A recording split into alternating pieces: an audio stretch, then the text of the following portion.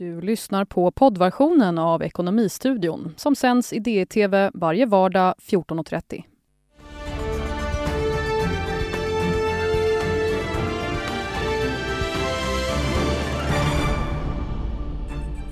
Kan en revisor verkligen revidera flera hundra bolag med bibehållen kvalitet? Den frågan ställer vi till föreningen Auktoriserade revisorers ordförande Johan Rippe.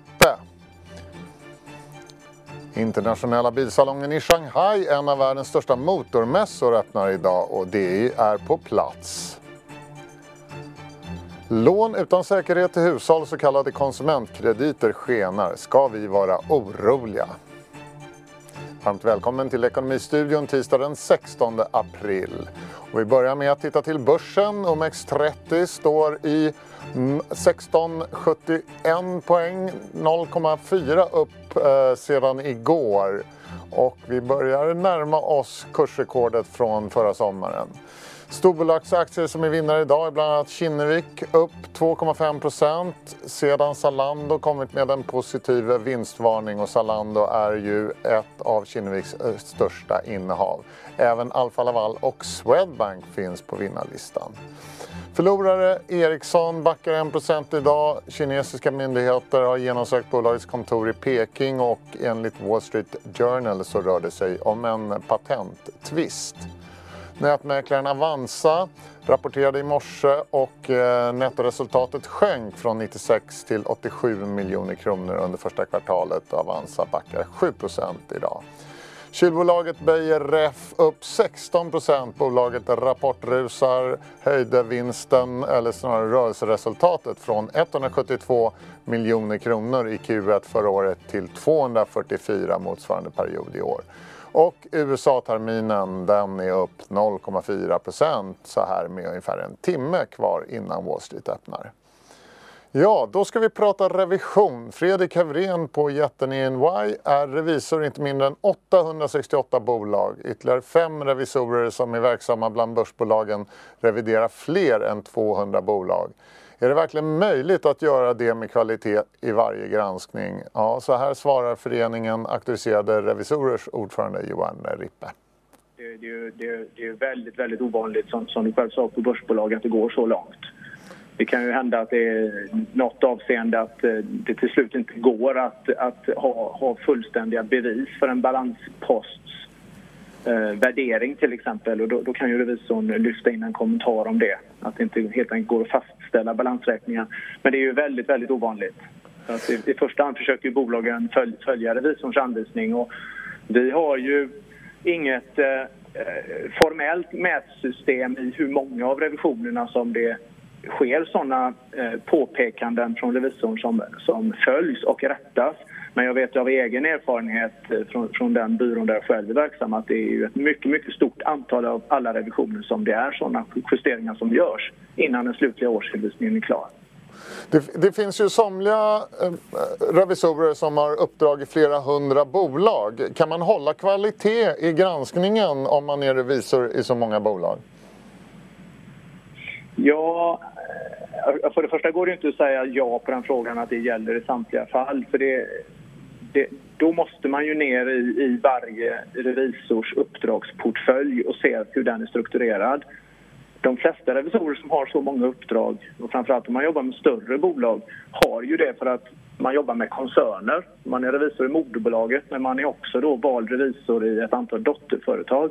Och i vissa branscher så har man ju en struktur som består av väldigt, väldigt många dotterbolag. Framförallt inom fastighetsbranschen och bygg. Där i princip varje fastighet ligger i ett dotterbolag. Och en sån revision kanske ändå genomförs på ett ställe. Ett företag har kanske sin administration och ekonomiavdelning på ett ställe. Man jobbar i gemensamt system. Så att ja, det går att göra en revision av hög kvalitet även i en sån koncern. Och då menar du då kanske man inte lägger så mycket tid på varje enskilt bolag utan man inriktar sig på moderbolaget? Nej, man tittar på alla bolag, men det blir ju en väldigt effektiv revision när allting kan utföras vid ett och samma tillfälle. Man kan alltså täcka in ett stort antal bolag under samma revisionsbesök hos bolaget då. Många av de här fastighets- och byggbolagen som har ett stort antal bolag, har ju också ganska enkla resultat- och balansräkningar. Och vissa av dem är ju till och med vilande i avvaktan på att någon aktivitet ska ske i bolagen. Borde man begränsa antalet uppdrag som en revisor kan ha? Ja, det är en väldigt bra fråga. Jag har dock svårt att se hur man ska göra en sån gränsdragning så att den blir ändamålsenlig. Det finns ju idag omfattande regelverk som alla revisorer ska följa. Att man ska inte ta på sig ett uppdrag om man inte har rätt kompetens och erfarenhet för ett sådant uppdrag och har den tid tillgänglig som krävs för att fullgöra uppdraget. Och det här granskas ju både av oss själva i branschen, så vår branschorganisation FAR, där jag är ordförande, vi genomför sådana här granskningar, och sen har vi ju vår statliga myndighet Revisorsinspektionen som också genomför granskningar för att säkerställa att de här reglerna efterlevs. I banker får ju en styrelseledamot ha ett begränsat antal andra uppdrag. Borde man ha samma regler för revisorer när det gäller just banker? Ja, lite grann på samma tema som jag svarade på frågan innan här, att jag tror det är väldigt svårt att dra en sån gräns. Det finns en viktig skillnad mellan styrelseledamöter och revisorer, och det är att styrelseledamöter jobbar helt ensamma medan revisorer har stora team till sitt förfogande. Vissa revisioner, framförallt bankrevisioner, så är det ju hundratals medarbetare som är involverade under ett år. Jag själv jobbar som revisor i en internationell koncern, och bara det svenska teamet har ungefär 10 auktoriserade revisorer. Så jag har svårt att se att det går att sätta en sån gräns att den ska bli ändamålsenlig. Penningtvätt är en aktuell fråga just i bankvärlden. Vilket ansvar har en revisor för att upptäcka och larma om sådan?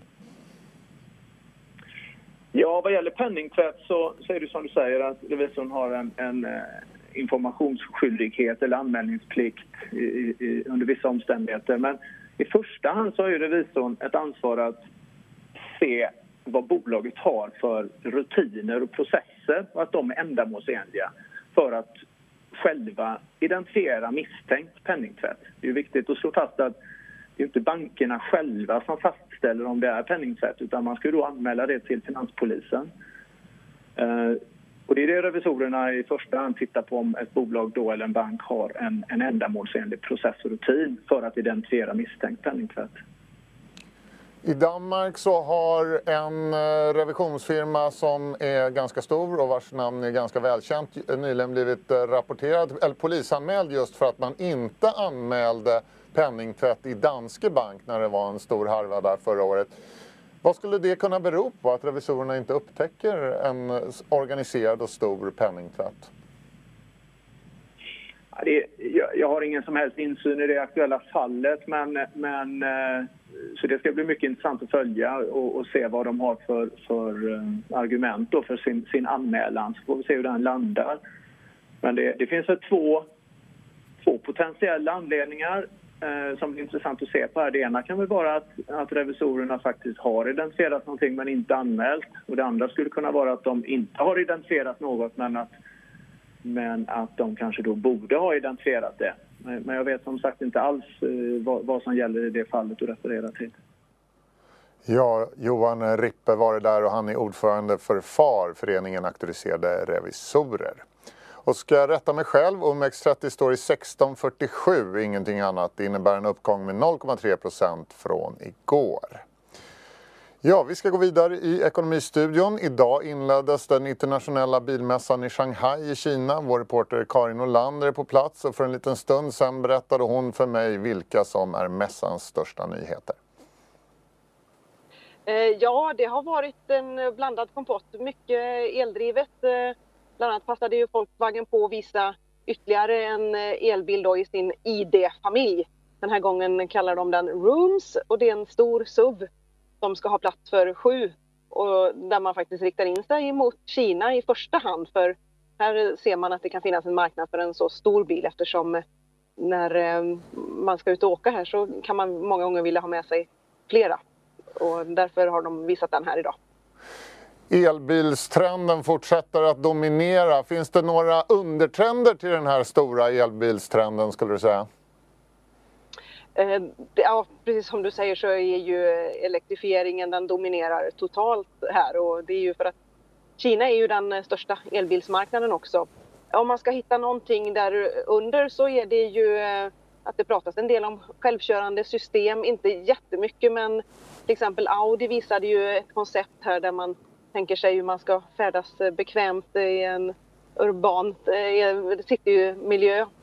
Och det visas en del sådana koncept där man då, som vi har sett en del tidigare på mässor, där man kan sitta på soffor bekvämt och låta bilen köra framåt. Men det ligger ju lite längre bort, så att det pratas mer om eldrivet och SUVar då, för det är ju det som ökar faktiskt fortfarande. Här i Kina där bilmarknaden har gått ner i försäljning då för första gången på 20 år, vilket har lett till en hel del huvudbry hos biltillverkarna. Ja, det undrar man ju, hur är den generella stämningen på mässan? Andas det optimism eller pessimism där? Ja, på bilmässor så brukar ju alltid bildirektörerna dra fram det mest positiva, och det gör de ju. Det är klart att flera tar upp det här att det är en tuff marknad och att det är hård konkurrens. Men det är ju inte så att de tror att den här nedgången kommer hålla i sig och bli ännu djupare. För nu svarar ju kinesiska regeringen med att försöka stimulera det här med konsumenternas köplust genom att man bland annat sänker momsen. Och därför hoppas nog många att det ska sätta fart lite på bilköpen också. Så överlag är det ju en allmän positiv stämning ändå, även om det har varit en del nedgångar i försäljningssiffrorna. Och det här som man pratade om väldigt mycket för några år sedan med självkörande bilar, där händer inte så mycket för närvarande, va?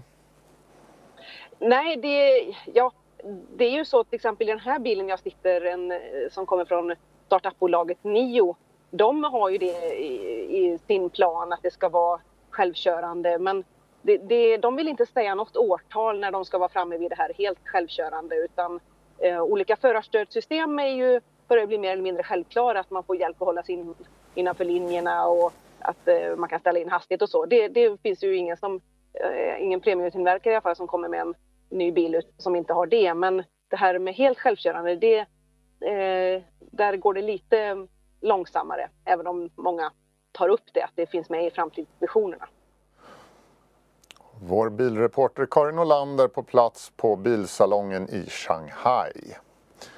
Ja, då ska det handla om lån. Att hushållens bolån växer i snabb takt har länge oroat politiker och myndigheter, men även konsumtionslånen, alltså lån utan säkerhet i hushåll, ökar i hög takt. De senaste 10 åren har lånestocken vuxit med 56% till 227 miljarder kronor och tillväxttakten på 7,5% är 3 gånger så hög som BNP-tillväxten. Per Nordqvist, chef för avdelningen marknadsuppförande tillsyn på Finansinspektionen, var här igår och fick frågan varför blankolånen växer så snabbt som de gör. Ja, det beror ju på flera orsaker, men tittar vi tillbaka historiskt så är det så att när vi har en god ekonomi och arbetslösheten är låg och en hög tillväxt, då ökar också skulderna hos hushållen, och det ser vi även denna gång. Och nu är det ju också så att vi har ett sådant lågränteläge så att det är förhållandevis billigare att låna pengar också. Så att det där sammantaget gör att vi ser en skuldtillväxt idag. Samtidigt så ökar ju låneökningstakten är ju så att säga flera gånger högre än BNP-tillväxten. Är det oroväckande? Ja, för just de här typerna av lån, konsumtionskrediterna, så är ju fortfarande aggregatet lite mindre. Så att än så länge så är vi inte oroande ur ett stabilitetsperspektiv. Däremot så är det ju så att för enskilda hushåll så kan ju det här vara problematiskt. Och där har ju de bolagen som då lånar ut de här pengarna ett väldigt stort ansvar att göra en ansvarsfull kreditgivning och mäta konsumentens återbetalningsförmåga på ett högt sätt. Så för enskilda hushåll, enskilda konsumenter, så kan det vara problematiskt. Men på helheten, så för stabiliteten, så är vi inte oroade vid det här läget. När amorteringskraven har införts så tenderar ju de här blankolånen att öka. Varför är det så? Ja, vi kan inte utesluta att de regleringarna som har införts har står för en viss del av den här ökningen. Vi ser att höga blankolån ökar idag. Och så är det absolut, men det är svårt att förklara precis vad det beror på. Utan det är som jag säger, tittar vi tillbaka historiskt så är en hög ökningstakt för den här typen av lån vid gynnsam konjunktur. Bör man göra någonting för att stävja den här ökningstakten? Det finns ju sedan i höstas nya regler för de allra dyraste typerna av krediter, högkostnadskrediter, där man då har infört ett räntetak på max 40% och sen även då ett kostnadstak som gör att du inte kommer behöva betala tillbaka mer än 100% av krediten. Så lånar du 10 000 kronor så kommer du aldrig bli betalningsskyldig för mer än 20 000 kronor. Och det här är ju såklart bra ur ett konsumentskyddsperspektiv och någonting vi har velat se under en längre tid. Ska man kanske sänka det här räntetaket ytterligare? Finns det någon diskussion om det? Reglerna kom på plats i höstas, 1 september, så att man får titta på vad de får för effekt och så får man utvärdera det i efterhand sen och se om man behöver göra några justeringar. Men det kom flera nya regler som har börjat få effekt. Ni ser det tydligt att det finns, de har fått effekter, de här reglerna ni har infört? Ja, men precis. Vi har följt upp de där reglerna i höstas då för att se hur bolagen ändrar sina affärsmodeller. Och då ser vi att man får ner den effektiva räntan så, och säljer lite andra typer av krediter istället. Så det blir mer kontokrediter där man kan löpande dra pengar istället för att man får en klumpsumma i handen. Så att branschen håller på att justera sig. Så får man utvärdera efterhand sen och se om det var bra eller om det finns några andra verktyg att ta till. Vet man någonting om vart de här pengarna går till? Vad konsumerar folk? Är det resor, är det möbler, hemelektronik? Det vet vi inte egentligen. De undersökningar och kartläggningar vi gör tar inte sikte på vad pengarna går till så att säga. Utan det är snarare vid lånetillfället. Vilken återbetalningsförmåga har man? Det är det vi tittar på och är intresserade av. Det diskuteras ju om man ska ta bort eller minska i alla fall avdragsrätten för räntor. Är det någonting som skulle vara bra för den här marknaden för att stävja kreditexpansionen? Det är inte en fråga för Finansinspektionen egentligen, utan vi bedriver tillsyn över de reglerna vi har och ska se till så att vi har ett högt skydd för konsumenter och en stabil finansiell marknad i Sverige. Och det är det vi tittar på. Här är det då främst konsumentskyddsperspektivet, så att jag har en ansvarsfull kreditgivning.